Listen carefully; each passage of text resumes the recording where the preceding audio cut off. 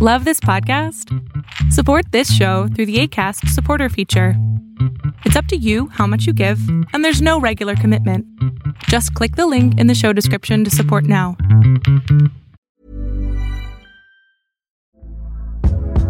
Hey there, it's Michelle Norris. I'm host of a podcast called Your Mama's Kitchen. When I travel, I'm usually looking for a way to find a taste of home when I'm not at home. And one of the things I love to do when I am at home is entertain. And Airbnb allows me to do that. When I was in California recently, I rented a house that had a great kitchen. And when we were sitting around the table, we were all thinking, we're in someone else's house. Someone could be in all of our homes as well.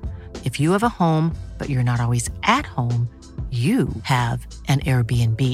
Your home might be worth more than you think. Find out how much at airbnb.com/host.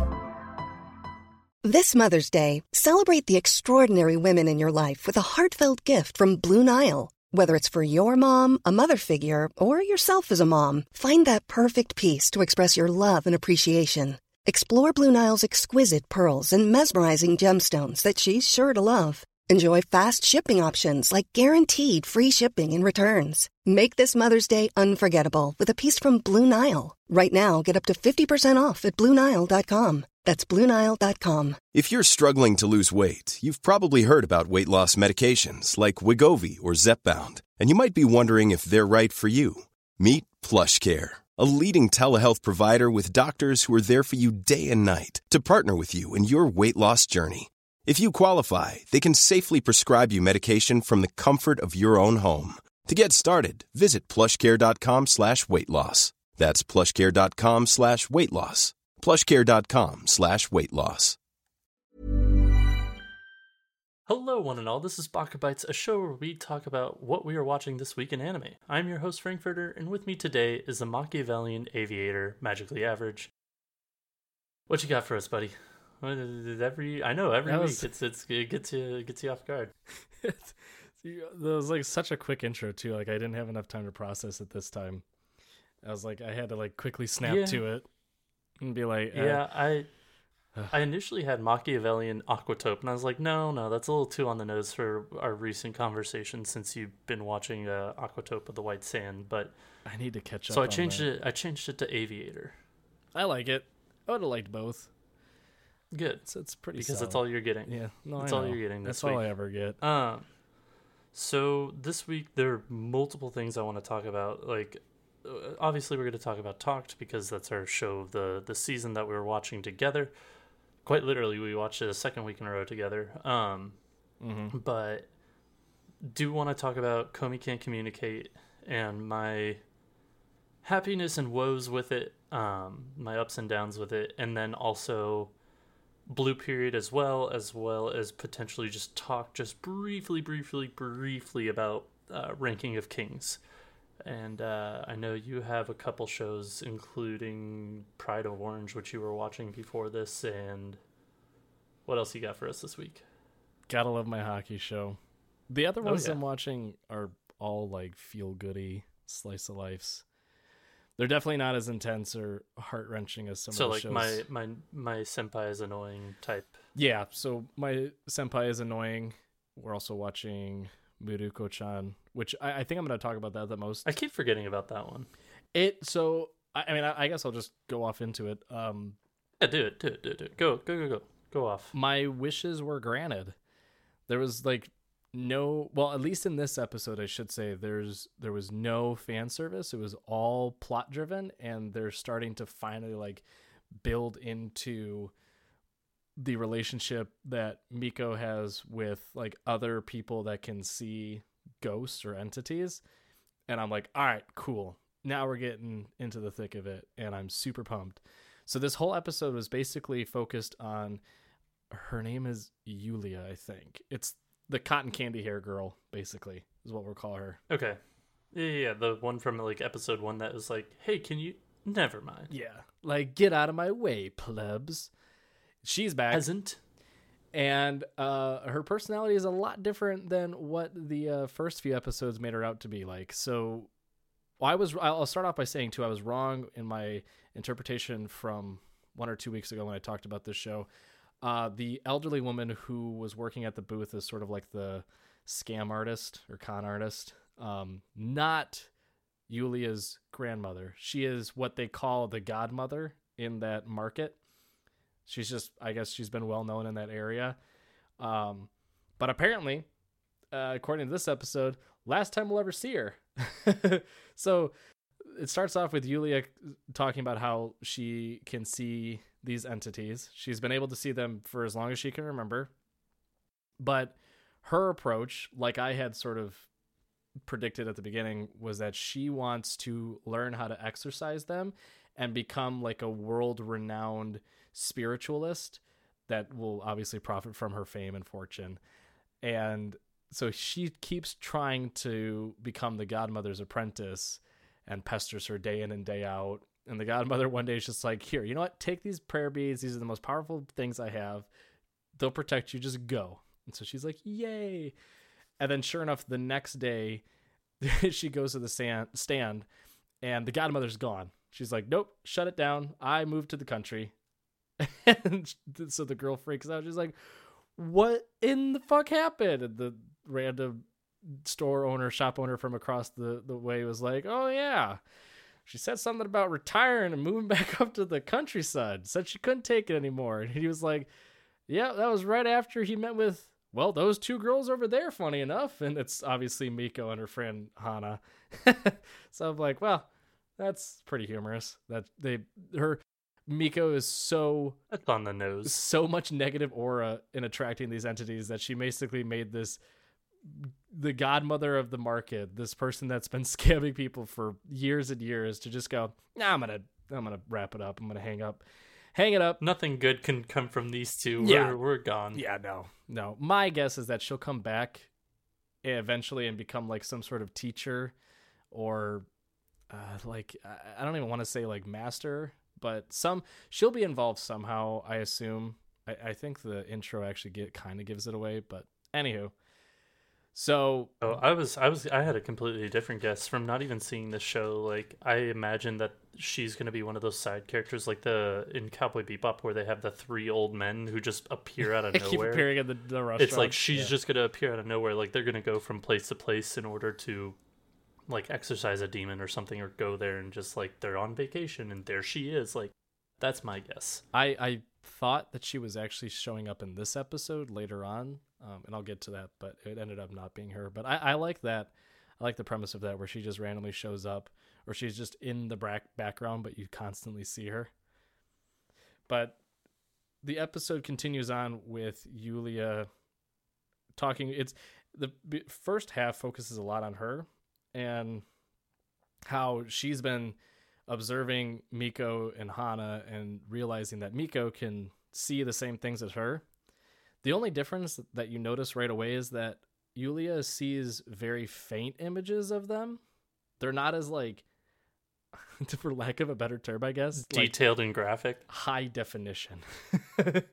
Like very fuzzy images versus Miko. It's like back in the early 2000s where your local news people were like, this is standard and this is what HD looks like. Yeah, it's like Yulia's watching on a tube TV and Miko's watching on a 4K OLED TV. So it's a stark difference, but they make it like it's something that the viewers, like you as a viewer, you're like, oh, that's kind of weird. And it wraps it into it really nicely once Yulia meets up with Miko. So basically she traps her in the gym room, and she is like, I know you can see these things, like they're everywhere. Look, there's even some over there. And Miko's like, are you talking about the cockroaches? Because there's cockroaches everywhere. And Yulia is like, no, seriously, like, I know you can see them. Like, your mannerisms, your behavior, I watch you. I've been observing you over the last few days. Like, it's obvious that you see them, but you just won't admit it. And then, like, at a certain point in their conversation, it flips from Yulia's perspective, where we're getting her inner monologue, to Miko. And Miko's like, yeah, I can see them. Like, this is going on in her head. She's like, I know I can see them, but what you can't see is the giant one right behind you. And so you're like, oh, okay. So there is a stark difference between their power, like their ability to see these entities. Yeah, and the moment that she says, like, yes, I can see you, is when they all are like, swarm.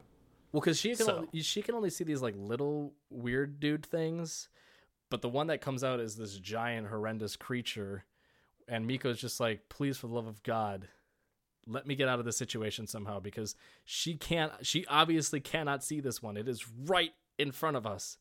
So then, and this is the best part of the entire episode. Miko's like, okay, how do I get out of this? Is there any way I can get out of this situation where the both of us can get out of here safely and soundly? Because it's not enough to just like run. Like, I've got to do something. So she channels her inner wrestler, which is like harks back to the episode a couple ago where she's like follows this wrestler named Badger, and she's like, wrestling move to bring down a foe. And so she does a serpent's grip where she basically is just a rear naked chokehold on her, and she body slams her to the ground and just holds her there and just goes, we're playing, like, oh, I've got you now, you might as well give up. And Yulia's like, what the fuck is going on? And then she like passes out. What the shit? The whole scene is so great. But at the very end, like before Yulia loses consciousness, she sees the big creature at the very last second. And then she's like out cold. Then it goes to her in the nurse's office, and she's like, is this the afterlife? And Miko's there, and she's like, you followed me to the afterlife? She's like, not exactly. You're fine. Calm down. But I just, choked you out, made you sleep, and now you're awake. Yeah, but their relationship is going to be really funny because Miko was basically like, hey, listen, yeah, I can see them, but I basically try to pretend like they're not there. So let's put this whole episode behind us and forget that anything happened, and let's go about our way. But in Yulia's mind, she was basically saying, if you speak of this to anyone, I won't let you go next time. I will kill you. You are dead to me. There can only be one spiritualist in this town, and it's me. It's the funniest fucking thing. So that whole scene just ends with Yulia like underneath the covers crying, being like, I'm gonna get you. You're gonna pay for this. So, but then the latter half of the episode is where we see again Miko finally using her powers. Like I understanding the capabilities of her powers. She runs across this old woman who's has dementia or has Alzheimer's, is unable to like really remember, and she returns her. She basically carries her on her back. Miko does to her home, and the daughter who's of like a motherly age comes out, and she's like, oh my gosh, I'm so sorry, Mom. Why'd you make her carry you on her back? And the mom just kind of talks gibberish and stuff. And she's like, sorry, she's been like this ever since Dad died. And she's like, oh, I'll go get you something as a thank you. And Miko's like, no, it's okay. I got to go. And she turns on her phone as the woman walks back inside. And sure enough, like the light illuminates this entity behind her. She's like, oh, God damn it. It's not a person. Fuck me. And this dude just keeps saying numbers. Meanwhile, the old lady's like trying to talk to Miko. She's like looking at her phone like, is that the internet? And Miko's like, it's a smartphone. It has the internet. You could also call and stuff. And meanwhile, the entity just keeps saying these numbers. And so while Miko's on her phone, she types in the numbers that he's saying. And she goes, yeah, like, look, see, you can call people. And it says like 4361. And the old lady just kind of looks at it and then like walks into her room. And the other woman comes back. She's like, what are you doing, Mom? She goes up to the safe, and the mom's like, you've been trying at this for years. You'll never get it open. Sure enough, it opens. And then she's like, whoa, what the hell just happened? And the old lady like gets this comb. I don't know what exactly it is. It's essentially like a hair piece for like when women put up their hair, and it's in the shape of a comb, and it kind of like holds a hairpin. Kind of, but it's in the shape of a comb, basically. But it's to hold her hair up, and she's like, oh, is that what Dad gave you? Like, as his last present? And she doesn't even say a word, puts it in. Then she goes, all right, I'm going to go make us some pork miso soup. Do you want any pork miso soup? Let's go make that. Come on, Mom. And the woman's like, who the fuck are... Yeah, let's go make soup. Let's go. And then the ghost comes up... Where have you been the last 15 years? Well, then the ghost comes up to Miko, and he just goes, like, thank you. And then walks away, and she realizes from the pictures in the house that it was her late husband. So I like, Yeah, it was just like, hey, my wife forgot this safe combination. She needs to know. yeah. So it's not just that she's understanding the powers that she has, but I think she's finally realizing that, like, yes, they're scary, but they have a purpose to being here still. Like, there's a reason why they still roam around, and they haven't moved on to the afterlife. Like, whether it's because they're trying to protect someone, or they're trying to give information to someone, or they're trying to say, like, you know, I love you, or I miss you for the last time. There's something there. So it was a nice, happy, warm feeling at the end. But then obviously it takes that turn in the very last ending credits when the outro's done, where they're back at that bakery place where there's the regular human line, and then there's the ghost line getting eaten by that chompy monster. And Biko goes, was that the guy I saw just yesterday who gave me those numbers? And sure enough, he like walks up, and then you just see like Nom Nom Chomperson come out of nowhere and eat him. She's like, ugh. The ghost, the Futurama ghost suicide booth is what I'm equating that to. I think it's basically like their way of entering into the afterlife. That's my guess on how they're like trying to portray it. I don't know. It was kind of a weird but funny ending, so I'm very happy with how it's turned. Yeah, that sounds a lot better from what the first episode or two kind of was. Yeah, very minimal. Especially with fan the fact service. that this one. Yeah, the fact that this one didn't really have fan service is kind of really nice to hear, because, yeah, that show, I feel like that could be a really good show of the season, but it's going to be plagued a bit by fan service. But the fact that this one was minimal, it's like, I have hope for the future of this show. Will I watch it? Maybe in the future. Yeah. Right now? No, not even a little bit. Yeah, I mean, pick and choose what you want to watch this season, because there's a lot out there.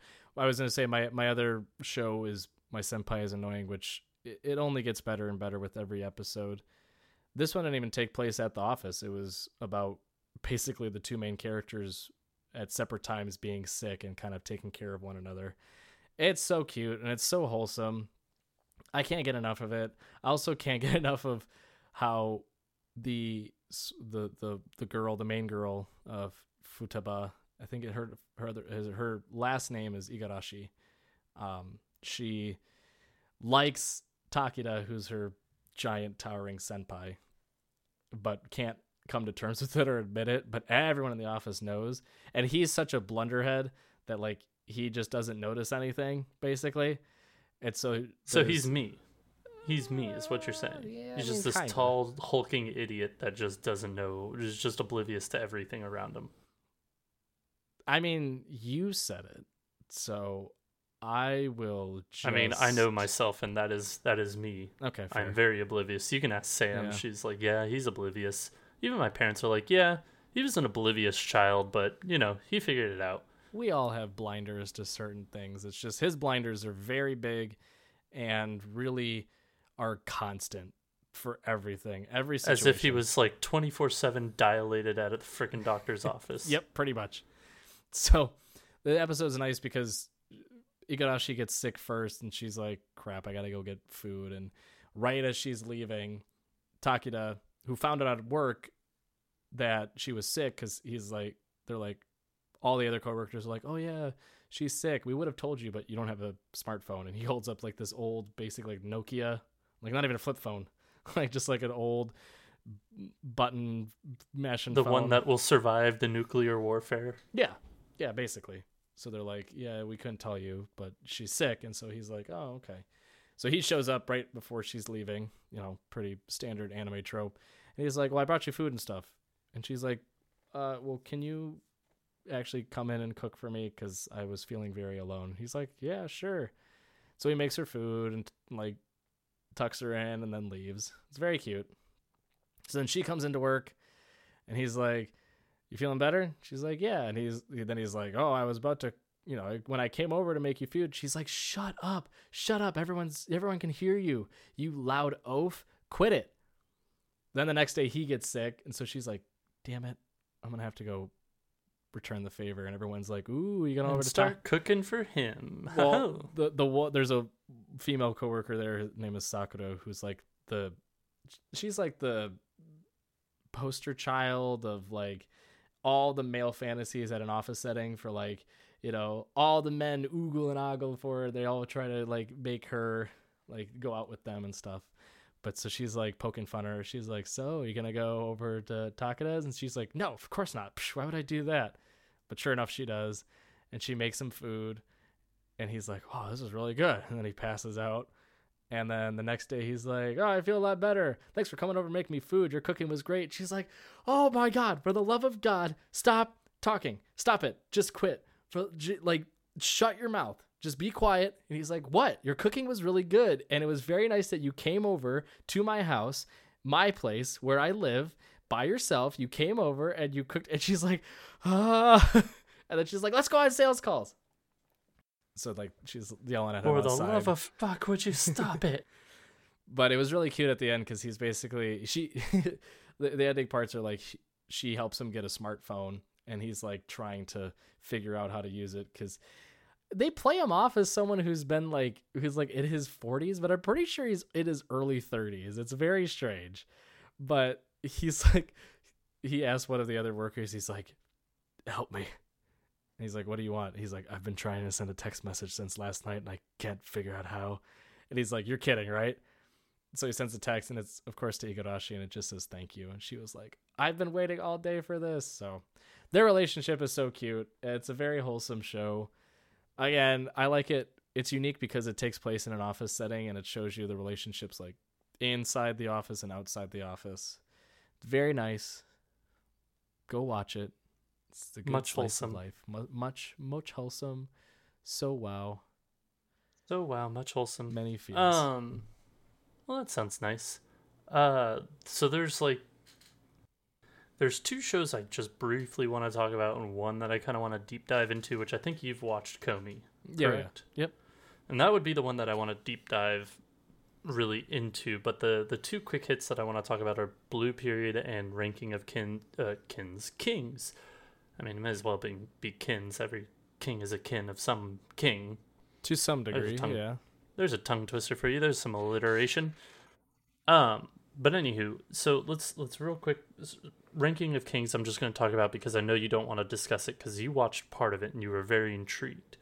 Yeah. Because I made you watch part of it. The small bit that I watched just immediately drew me in. And I was shocked too. It's a total like detraction from the trailer that we watched. Like honestly, the trailer did it a disservice, to be honest. I'd agree, but long story short, this episode goes into the backstory of the Black Blob and how tremendously horrible his past was, and then how he sees himself in the small king who's deaf, mute, etc., going through all these trials and tribulations. And they have a fight scene. Like, they continue the sparring session between him and his brother, who's the second in line, but the one that everybody wants to be king for the fact that, you know, he's not deaf and mute. So like the little black blob, which I forget his name, he like sees a lot of himself in the king, and like at the very end is just like, hey, I'm not going to steal from you anymore. I want to be in your corner. I want to be friends with you. Like wherever you go, I want to go, because like you and I are very similar, and you're good people, and I want to stick with you.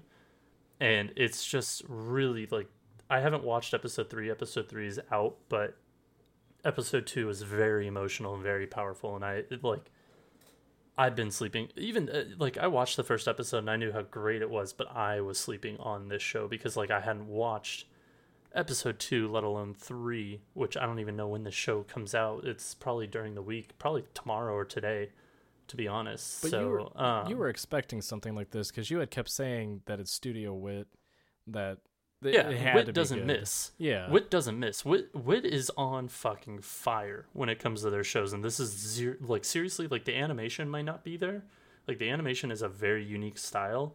It may not be as pretty as like what Attack on Titan was, but like Studio Wit is insane story. Like this story is insanely good, and I implore anybody who's listening to go watch it. But that's all I want to talk about, because like I could go into depth about the story, but I know you, Machiavellian Aviator, you wanna watch this show. So I won't go too far into it. But the show I do want to talk about a lot, and not a lot, but sort of, is Blue Period. I didn't like, again.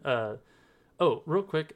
Something that was pointed out to us is from a viewer, aka Lobo, who, because he likes to yell at me still from the grave. I was about to say from the afterlife. From the afterlife, yeah, like Miroko-chan.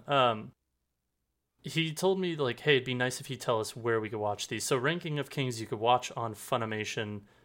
Yeah, I know Miroko-chan you could watch on Funimation, and what was your other one? My Senpai is Annoying.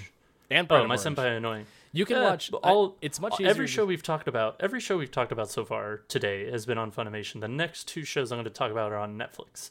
Yeah. But Blue Period, which is on Netflix, is, I mean, I said it last week, like, it's really interesting, and it intrigued me a lot more just because I like the concept of art. And I know apparently I repeated myself a lot that I like art last episode. So it was really intriguing and really kind of drew me in more than I thought it would. So this week was kind of no different.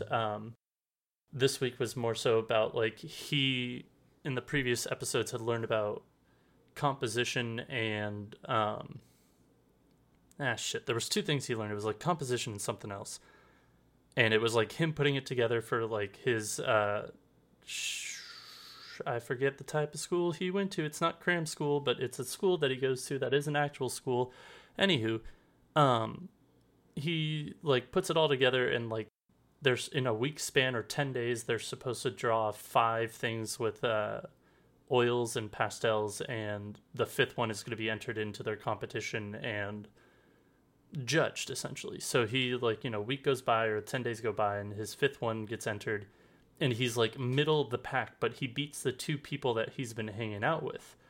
And he was shocked by it because, he thought that they were a lot better artists than him just in general. So he thought that just by nature they would beat him. What he also learned is that there was a girl that he took a class with, and she got first place.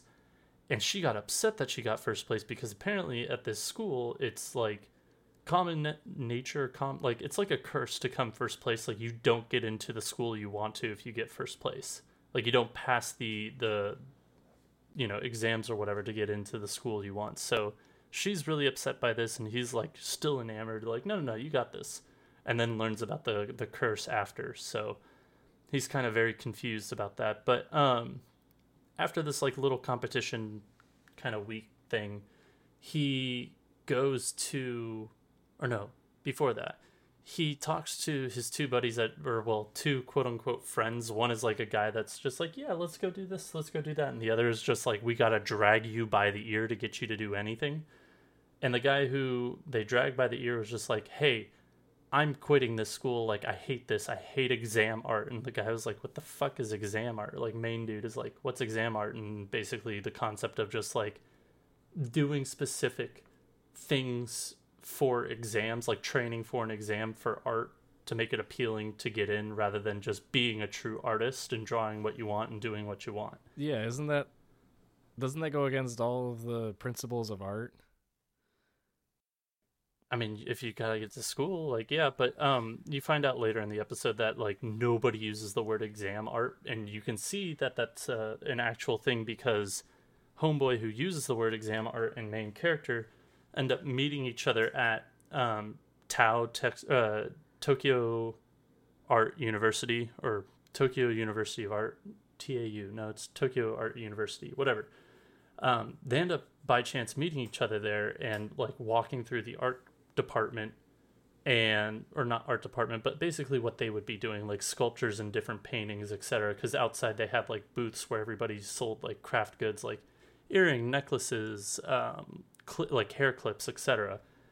So when they're walking through, they're both just like, this art sucks. It's all just, like, abstract. We don't get it. Like, they're like, what the fuck? We expected more. And that's when Homeboy was just like, by the way, I hate you. I'm not coming back to that cram school thing. Like, I really do not like you. and you kind of don't get the answer as to like, if you do, I just completely forgot, or I was, no. So basically he's just like, he says that, and then like main character's other friends that he went there with, like the delinquent squad, they kind of show up, and they're like, well, they were there with him to begin with, but they finally find him after being separated, and they're like, hey, there you are, like, what's going on? Why are you sad? Why are you upset? Did that kid do something? We're gonna beat him up. And they're like, no, it's fine. Like, he wouldn't have said what he said to me if I was a better artist. That's what he says, but like, that's what his thought process is. And that's when he goes to the teacher and says, like, hey, what, like, how do I become a better artist that isn't exam art? And she's like, nobody uses the term exam art anymore. Nobody gives a shit. Like, yeah, it was definitely a thing back then, but it's not anymore. And she kind of goes over to like different techniques and whatnot, and tells him like, or actually before they meet, sorry, I'm skipping around here because my memory's just shit. With the raw emotions of being upset that this kid was just like, I hate you, you're like a terrible artist, etc. Like, you could do anything, but yet you choose to waste your time here. He takes all that raw emotions and puts it into like a painting, and just, it turns out beautifully. Like when he brings it to the teachers, like, this is a standout piece. This is really good. And that's when they go into that conversation, and I think it kind of just ends after that. But it's like, it's a really good, competent show. I'm really enjoying it. It's interesting. And I mean, if you're interested in art and just kind of learning the techniques and just terms and what goes into art, it's a very decently educational show, I want to say. But I mean, I'm enjoying it. I'm enjoying it through and through. That's what I was going to ask, is if it goes into like the principles of art and like the process of a little bit, yeah. Because like, he's like, okay, like when they're doing like oils and pastels, he's like, cool, I got my like oils out, I'm ready to go. And then like you see all the other students, like one's cutting the canvas, another one's using like a spray bottle, like they're doing weird fucking things. He's like, what the hell is going on? I thought this was oils and pastels. What the hell? But yeah, it's an interesting show. I'm enjoying it. I'll continue watching it just to see what the kind of plot line is, or not plot line, but like just to see kind of how it goes through the motions. But yeah, it's really intriguing, really enjoying it. So that's all I got to say about that. Yeah, it sounds interesting. I'm interested to know how it's going to progress too.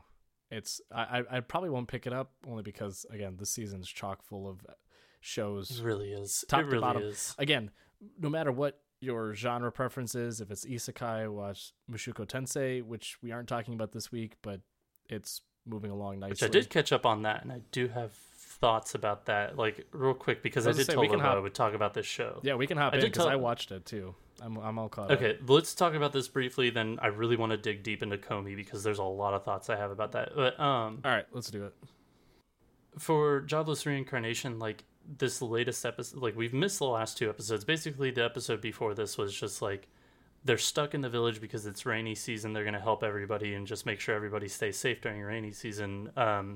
Eris trains one of like the animal people how to do swordplay because she's interested that her aunt taught this girl, like human girl, swordplay when everybody apparently like hates their aunt, like this aunt, because she abandoned the city. But like you find out that she was just like a rabid like animal rather than like a proper person and decent to like society.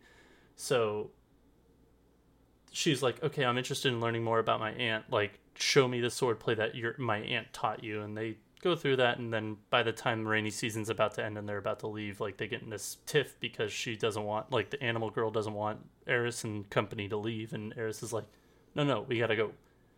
So they kind of get in a tiff, and then they make up because, you know, it's the day before they leave. You don't want to leave like with regrets, because like the aunt of this person, like her dad, and so I guess the brother of this other character, which I cannot remember, Ghislaine, I think is her name. Yeah, Ghislaine. Something like that. Yep. Yeah, her brother, like when she left town, he regrets like finding out that she's an actual decent decent person now, and it's just like, I like, you don't want Eris to leave without like and feel this like feeling of regret like I do. So they make up, etc. Episode ends. or they leave and episode ends, and they learn about like the 7 strongest people, like their temples for the strongest beings, and they go over what they are, but God knows if I remember. Anywho, on to the next episode. They get to the next big town, and they're like, cool, let's take a day off before we take any quests. We got to make some money here because we don't know how much ships are going to cost, and this place is really good at, like, this place is very profitable, so like, let's stay here for a bit. And in their off days, Eris is going to go slay goblins. Rudy is like, hey, Ruijerd, take the day off, wink wink, like, follow Eris so she doesn't get fucked up by these goblins, in which they kind of allude, like, not necessarily to Goblin Slayer, but they kind of like make it like out as if like goblins are these horny little bastards that are just gonna fuck Eris up like they did in Goblin Slayer. So luckily Ruijerd kind of gets that, and I believe he goes along with her, and he's like, cool, I'm gonna make these little replica figures of Ruijerd because we need to spread the word. So after every quest we do, we'll give them the, you know, little replica statue of Ruijerd. And then I'm also gonna write home because I never thought to do that. And so while he's riding home, he sees somebody ride off with like a kidnapped person. He's like, ah, shit, I can't just stand by. Gets ready, leaves, and like follows the party to this barn, like this old decrepit like church barn thing. And that's when shit hits the fan. He like gets found out there, and to try and hide his identity, he puts a pair of panties on his face and starts fighting these bandits, supposed bandits. And then all of a sudden they're like, oh good, the boss is here, the leader's here. And instantly you know exactly who it is. And he starts fighting the leader, and you find out it's Rudy's dad. Surprise, they're in the same city. And what should have been like a joyous, like, we're back together again, like, I found you, hooray, is just like this awkward, like, hey dad, like, I've been doing this, I've been doing that, I've been doing this, and then just, they get into it. He's just pissed that he, didn't write home, didn't look at any of the message boards at any of the guilds, like especially in the port towns, because he had his letter in all the port towns, and is like not looking for any of the survivors / people who got transported because of the calamity. So like what should have been this hooray, joyous, like we're back together again, is like this awful tiff that they have, which leads to like Rudy beating the shit out of his dad, essentially, which I don't know why he just kind of sits there and takes it. But then Rudy's like actual like full-blooded sister shows up and is just like, stop bullying my dad. And he's like, do you remember me? And she's like, no. And that's when he's just like, shit, I gotta go. And like kind of like reviews upon what he's done and why he, like, basically just like, what could I have been doing, what could I have done better, why didn't I do this, why didn't I do that, etc.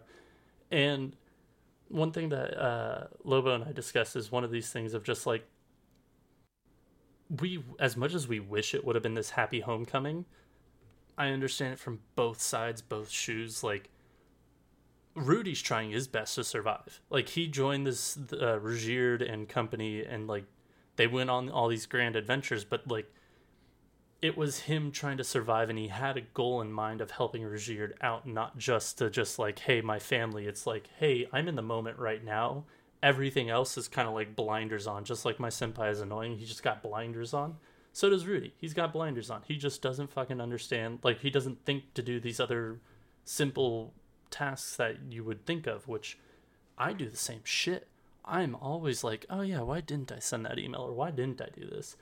But then like Rudy's like, so he's like, hey, I'm just doing this. And his dad is just pissed because he should have been looking and helping other people, which, sure, yeah, if, you know, Rudy didn't have so much on his plate and trying to help Ruijerd, like that being his main goal, I'm sure he would have thought of it, but he just didn't. So they both just fight, and it's unfortunate, but I mean, I understand.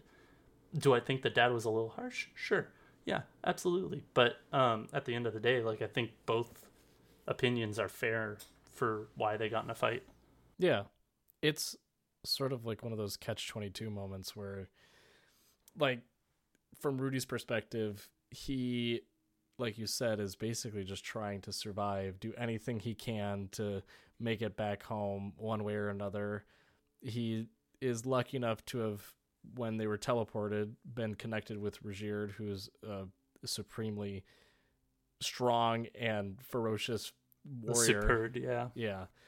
And, because of that, the circumstances he was put in, he was kind of like, luckily, a step ahead from the beginning. So it was never a moment where he sort of reflected on the calamity that took place and how he got there. It was just his whole mindset from the start was just, how am I going to get Eris home? And, subsequently myself home too. He basically was thinking of his second family rather than his actual family and just the others that may have been affected. But to be fair, and I think this is a product too of how everything was set up environment-wise in the show. Like, I don't know if they ever hit on how far away Rudy was from his family. Like, because the only scene we really see is when Ghislaine shows up at their house and is basically like, Paul, his dad, is like, so you're going away on your job, and then beats the shit out of him and knocks him unconscious and throws him in the cart. Like, and we know he goes on, he is transported to the kingdom where Eris and that portion of the Greyart family lives, within whatever branch, I can't remember what branch it is. But yeah, I can't either off the top of my head. They make it seem like it's quite a long distance away-ish, right? So on the one side, if I'm Rudy, I'm thinking, okay, the giant teleportation ray mana spike calamity. Yeah, it emanated from basically where I was. Like, that's its starting point. So I have no feasible idea as to how far-reaching it was. I have no clue who it touched. I have no clue what its full power was. Like, if people were just all teleported or if they got killed in the process. Like, no idea. So you can get it on that side. On the other side, though, you can understand, like, did you have a lot of opportunities to write back? Yeah, you're in a ton of different towns. Like, you could have tried to attempt to reach out in some way, shape, or form. It didn't even have to be his family. It could have been Eris's family. I mean, they live in a kingdom, right?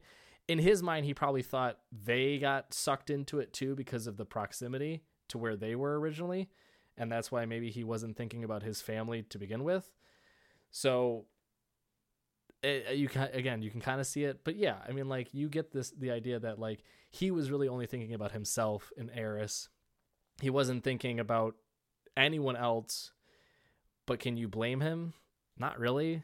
Like you said, it's like you're in the moment. Like, if you get sucked away with someone else and teleported to a distant land, your first instinct is to go, I should call my grandma to see if she's okay. You're like, holy shit, where the hell am I and how am I going to get home? Like, that's sort of your first instinct. So it is a very jarring episode because you do see the interaction between him and Paul. First off, I think it's the first time he ever beats Paul in a fight. Granted, he uses his demon eye and uses magic to defeat him, so it's a little, like, unfair. But I'm also very curious, like, I'm wondering if Paul is so disheveled because he's actually found out bad news about his wife and he's just drunken himself into a stupor, or if he is legit just that fucking tired to where he's been doing all this to where, because when you see Paul in the actual light, he is fucking disgusting looking. Like, he's got facial hair, he's got bags, his eyes are purple from lack of sleep. So you don't know if this is like he's been drinking himself stupid or because of, like, grief, or if he is just seriously just tired because of he's been just spending all of his energy to search for his family and others. Which, by the way, the kid that was kidnapped, it was actually a kid from his neighborhood that used to pick on Sylphie that got teleported and was enslaved, so they were kind of taking him away from the enslavement. Yeah. And that's what his dad talks about, is that some people, when they were teleported to distant lands, they just didn't know what to do, and they were basically not conned, but they were tricked. They were tricked. Yeah, into I guess that's conned, yeah. Yeah. So it very, very, like, roller coaster of emotions type of episode, because you want to be happy, but on the flip side, you do know sort of in the back of your mind, like, no, this is this is probably not going to end well for a lot of people, and we're just slowly finding out how bad the calamity really was. Granted, it's a calamity. You know it's going to be awful, but you don't know the extent of how many people it reached because you really only see Ghislaine and Eris and Rudy get sucked into it. So, yep, lots of stuff happened. A lot of stuff. Really enjoying the show still. I think I'm eating my words in which the animation definitely did not take a dip. Like these past couple episodes, like the fluidity and motions and everything else has been superb. So like it's back to like season 1 standard in my opinion. So I guess I just was not looking at it in the right light or something. I don't know, but the animation in this definitely picked up the pace that I thought it was as to season 1. You're just too critical. You're always too Apparently, critical. I'm a nitpicker, I suppose. Speaking of awesome animation, do you want to talk about Talked real quick before Comey? Yeah, because honestly, I don't have a lot to say about Talked. Yeah, honestly, same there. Talked is like, hey, let's learn 2.0, like lesson 2. Here you go. Yeah, it's a lot of spoon feeding in this episode. It takes place in Las Vegas, which is now just farmland. They make it, or is it? Don't spoil it too much, Frank. But it's not. At the beginning of the episode, they're like, yeah, ever since the D2s destroyed the casinos and hotels, and I'm like, so then it's just desert. That's all Las Vegas was good for, was casinos and hotels. But they meet up with one of Lenny's old friends, and Las Vegas is now a big farmland, and they meet up with the, I guess, like, mayor, so to speak, or like the owner of the farmland, I believe. Who basically really scummy kind of guy. Not, you don't really think of it at first, but then you kind of get glimpses of it. It's a little shady at the beginning because he shows up with 2 bodyguards in the middle of a farm field, and all the people are like, "Hello, Mr. Lang," and they're all like really nice and happy to him. But he's got these 2 like bastard-looking like guards next to him. Yeah, just generic-looking guards, like henchmen. Yeah.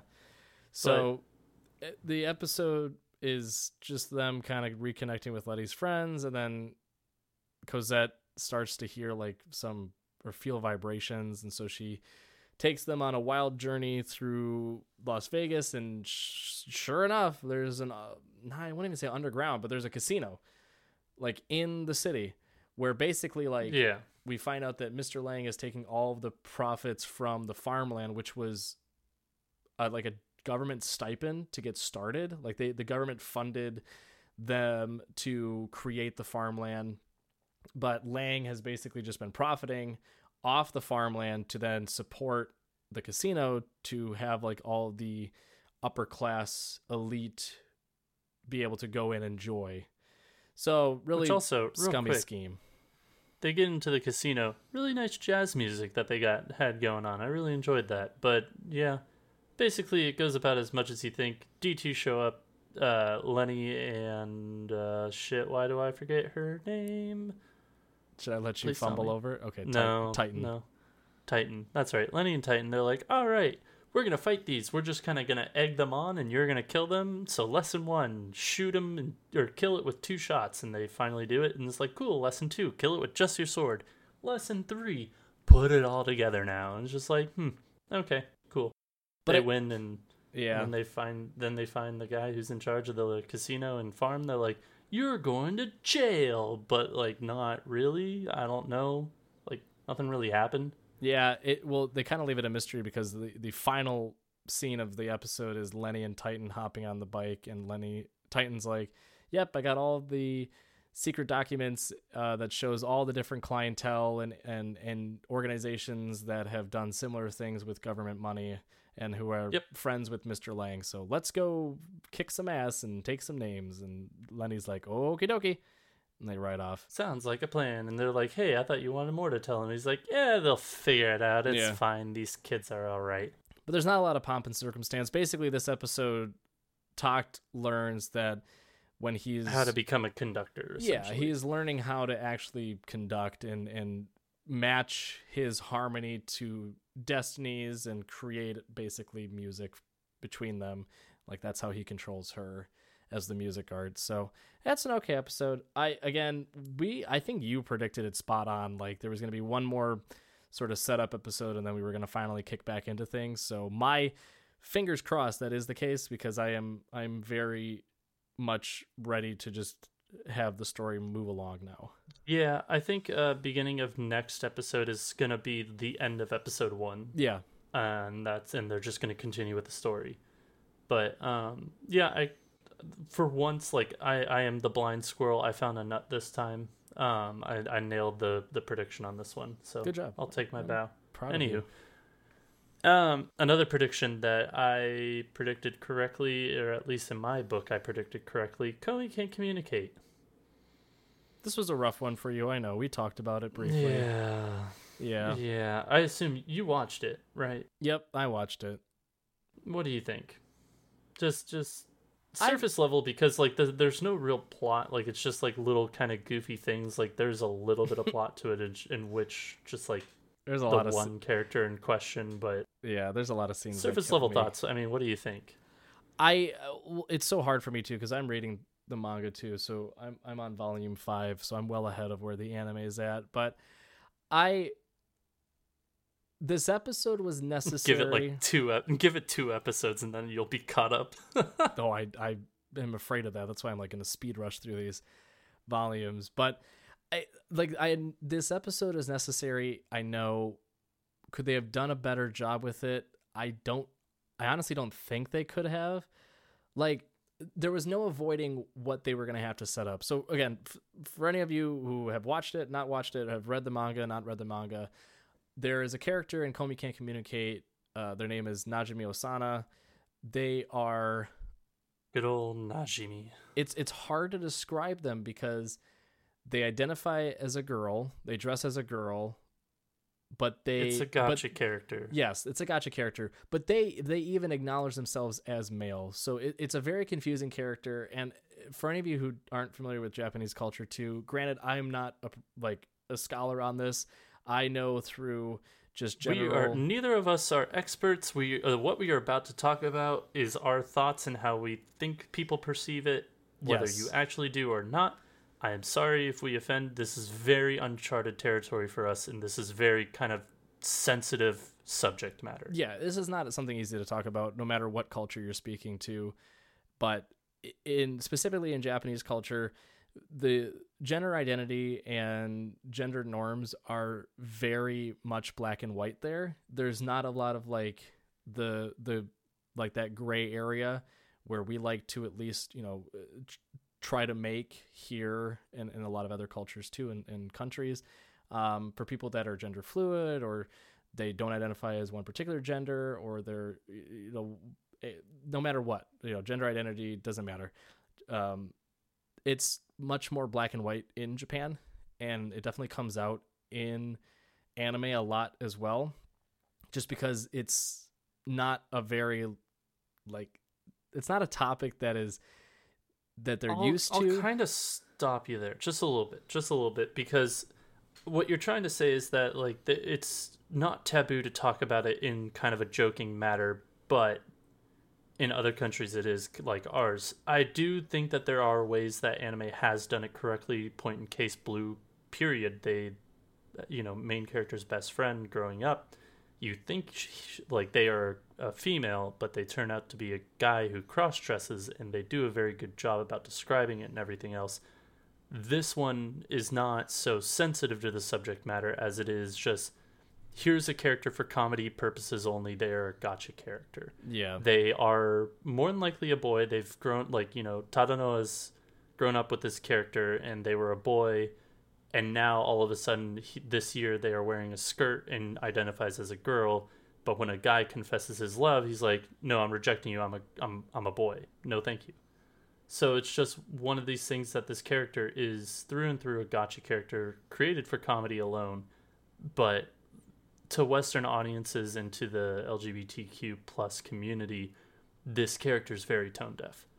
This character is not a good character, and it's gonna you will see a decent bit of this character throughout the season, and then once you get to kind of season 2 where I'm at in the source material, this character takes a hard backseat. Like, you only see them every once in a while, and it's not for those gotcha moments of I'm a girl, I'm a guy. It is like this character is instead just pure chaos, like wants to slack off, wants to play games, doesn't want to study, etc.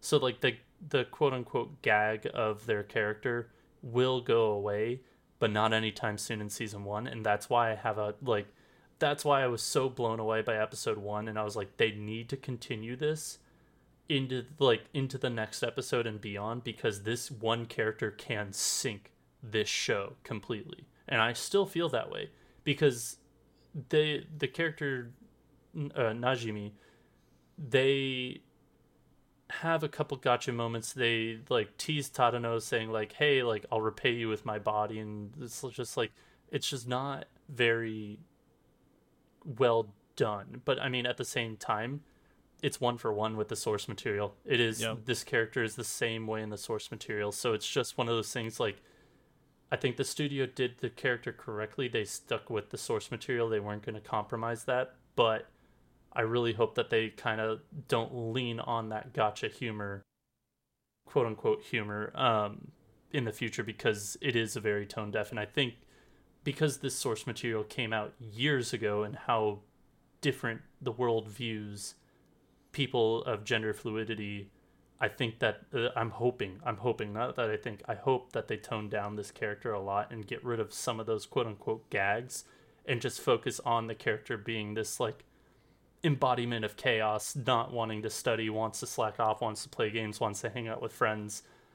So we'll see. But the one thing that I did say that this show and this episode needed to nail is character interactions, and just the various different like mini stories and mini kind of just jokes that they throw in there, which they absolutely do. They fucking nail that. Yeah. Because there's at one point like Najimi says like, hey, if you want to stay friends, Komi, I need you to go to Starbucks, not Starbucks. I forget the name of the Standbucks. Something like that. Basically, go to Starbucks, get me the super specific drink, come back, and we'll stay friends. And like, that scene had me cracking up with how funny it was, because Komi goes to the store, like, without a second hesitation, just starts leaving. Tadano's like, what are you doing? Why are you doing this? And leaves, goes to the coffee shop, putzes around in front, like loiters in front of the coffee shop, and like basically is like scared to go in, and then finally musters up the courage, goes in, like kind of stands around, looks at the menu, kind of backs away, looks at the menu again, backs away, finally like has the courage, goes up to the person and is like, what do you want? And she looks at the menu one last time and realizes what she's gonna order isn't fucking there, and she just stares blankly, because she was like planning on like, okay, here's the menu, I'm just gonna point to what I want, and it's just not there. So it's just silence, and this person who's standing behind the counter is just looking at her like, no, this is my moment. I've been working here for like 15 plus years or whatever. I have this black apron. Only 10 people in the nation have this black apron because they're so like such good baristas. Like, I know what this girl wants. And he's like super intensely like, don't worry about it. I got this. It's fine. I'll get you your order. It's okay. And like, obviously gives her the wrong thing, and Komi shows back up to school, and like Tadano and Najimi are there. They're just like, we're so sorry, we'll never do this again to you, like, thank you for going. It was, but just like that whole scene was so flippin' hilarious, because the internal monologue of just this random barista, it is, they like those random one-off like little characters that like have these interactions was one of the things they needed to nail, and they fucking did it. It was so freaking good. Yeah, there's a lot of scenes like that. The one that got it right off the bat too was when Tadano's like, all right, I formulated the game plan for how to get Komi friends. This is easy. Everyone loves Komi. Everyone like I have friends too. Yeah. Oh wait, no I don't.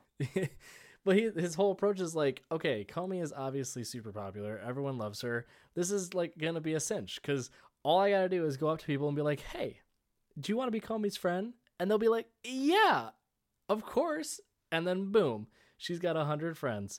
And so Tadano goes up to this group of girls, and he's very shy at first, and he's like, hi, you know, I'm I'm friends with Comey, and Comey wants to know if you want to be friends, basically. And before he even says that, he's like, Comey wants to know, and like, oh yeah, and the one girl is like, goes up to him, and she's like, you don't speak about the Supreme Master like that. You are literal trash. You shouldn't even be breathing the air that you breathe around her. You are trash, literal trash. And then it just goes back to normal because she's got this very like so good, dark, eerie face with like a very like morbid background, and then it goes like to like really happy flowers everywhere. And she's like, "Is there anything else I can help you with?" And he's like, "No." She's like, "Great, don't talk to me again," and then just goes back to talking with her friends. And he's like, "It's so funny. Right, I'm gonna have to find a better way because I just realized I don't have friends, so this is gonna be much harder than I originally thought." So that's when they go into the introduction of Najimi, and he like is basically like, "Hey, would you be friends with Comey?" And even because like you find out Najimi's character is quote unquote childhood friends with everybody, and you see like everybody kind of surround their desk and start talking to them, and like he's having she them they whatever they yeah. Najimi is just having conversations with everybody and like keeping up with everybody, and it's like they have massive social skills. So Tadano asks like, "Hey, can you be friends with Comey?" And he said, or they say, sorry, this again anywho, they say absolutely not. And you find out that Najimi tried to become friends with Comey when they were younger, but of course Comey's Comey and could not say yes or no, and basically stood Najimi up, and Najimi was like, never mind, and like it was like, you're the one person I cannot be friends with. And that's when Tadano was like, go walk Comey home, just try to have a conversation with her, you'll understand immediately. And that's when they kind of go into the, okay, fine, I'll do this for you. And they walk Comey home. It's a very awkward situation because, they're trying to talk and Comey's just blank wall of just like trying to respond but can't respond. And finally they go down like one street and they both stop, and that's when Najimi's friends from middle school who went to a different high school like approached them and was like, I miss you, I'm in love with you, like I can't live without you, and like, will you go out with me? And Najimi's like, no, I'm a boy, sorry. And the guy is like, hey, like, I don't care. I'm going to follow what I feel in my heart and take a chance on this. Even if you're a guy, like, I love you still. Like, and that's when Najimi's like, no, like, stop. No, I don't want to date you. And this guy kind of uses force on Najimi, like holds them by the arm, and this guy unwittingly drops like his home key, and Comey picks it up and tries to intervene and say like, hey, you dropped this, but instead it's like she stutters and says, I'll kill you, of some sort, or like, well, it's misinterpreted of like, I'm gonna kill you. She actually says, I key you. I key you. There in you attempts go. to say I have your keys, but it comes out as I'll kill you to him. Yeah, and he just freaks out and just runs away, and that's when like light bulb. He like Kobe turns into basically like a JoJo's Bizarre Adventure character of like, I'll kill you with your own key. He makes up this whole story about her where he's like, this girl just said, oh, she'll kill me with keys. And then it's like, I've killed people with keys before who messed with Najimi. Don't make me do it again. It's too funny. Meanwhile, it is really funny. It's just her standing there with these big giant eyes, like holding onto these keys in her hand, and they just sprint away. Trying not to cry. Trying not to cry constantly. But yeah, and that's when kind of the light bulb goes off in Najimi's head of like, oh, she physically can't talk to anybody. Yeah. Cool. We're friends. We're cool now. Yeah. And then kind of I don't know what the scene was where, I don't remember why Najimi told Tadano, like, I'll pay you with my body. I don't remember what happened on that one, but it was when Najimi originally said, I'm not going to be friends with Comey. And he's like trying to convince them, like, no, you should just try again. And Najimi is like, ooh, you're being aggressive. Yeah. I will say, too, that Najimi's character comes out the gate hot. Like, in the manga, they come off very strong. And not to say that this was done purposefully. I at least hope that's not the case. This isn't the case. But I think their characters meant to make it kind of like unsettling-ish. I guess that's sort of a product of them being a gacha character, that you're supposed to be like ha ha ha, like it's kind of funny, but at the same time you're like, it's a little bit awkward and you're kind of uneasy by it. And it's just because, and it's only because of the way that they're portrayed in the book. Again, like speaking for myself, like, you know, obviously a huge advocate and supporter of the LGBTQ plus community. I have many friends who are allies and who are a part of the community. So it's just interesting to see how they're portraying this character from the manga, which again, it's a 1-for-1 in the show. I just kind of hope they'll dial it back a bit quicker in the show than they have in the manga. Because I will say too, I'm like I've said, I'm on volume 5. Najume's character is a bit less of the like hypersexualized character that they were at the beginning, which is refreshing, but they're still very much like front and center in a lot of the different storylines, which I don't have a problem with. But they've definitely, so far in the manga, they have pulled back a bit on the sexualization of this character, which is a good thing. But I'm hoping that the show will do it a bit quicker, realizing that, you know, this character can be quite polarizing to a lot of viewers, and can, like you said, I mean, it can take this show from what should be 10 out of 10 to a much lower figure if this character starts to like take over and be too impactful as a gacha than I guess a character that is meaningful to the plot. And again, this is just something we've never really talked about on the podcast. We both have friends in the community, we both have allies, and we both consider ourselves allies. So if we really did just screw something up, like, this is not intended, we'd like to learn from whatever we did. So if we did handle this poorly, please let us know, because that's something we would like to fix and like to change, because that's something we don't want to, you know, come off as. But I had a feeling that this character was going to be rough, and sadly, 2 for 2 on predictions last week.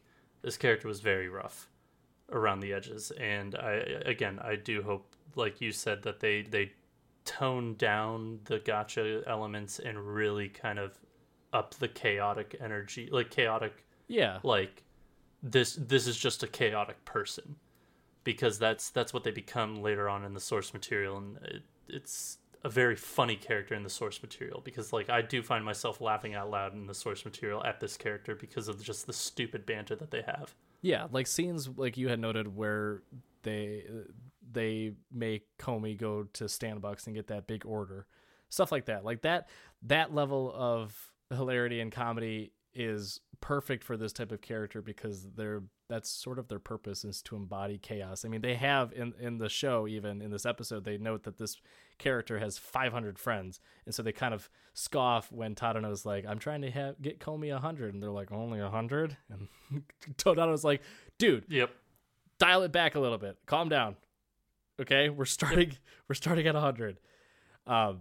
So like, if they stick with that characteristic and personality of the character, I think it's much, much easier to just have the progression of the story go that way than to sort of fit in that, again, the gacha aspects and pieces that are brought out in the manga.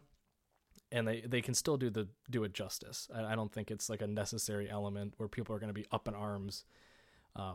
Because I will agree that I think more people will be upset if that type of material continues.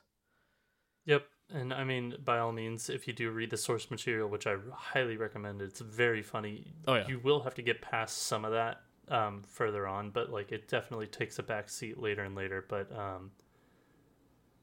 overall, love the show.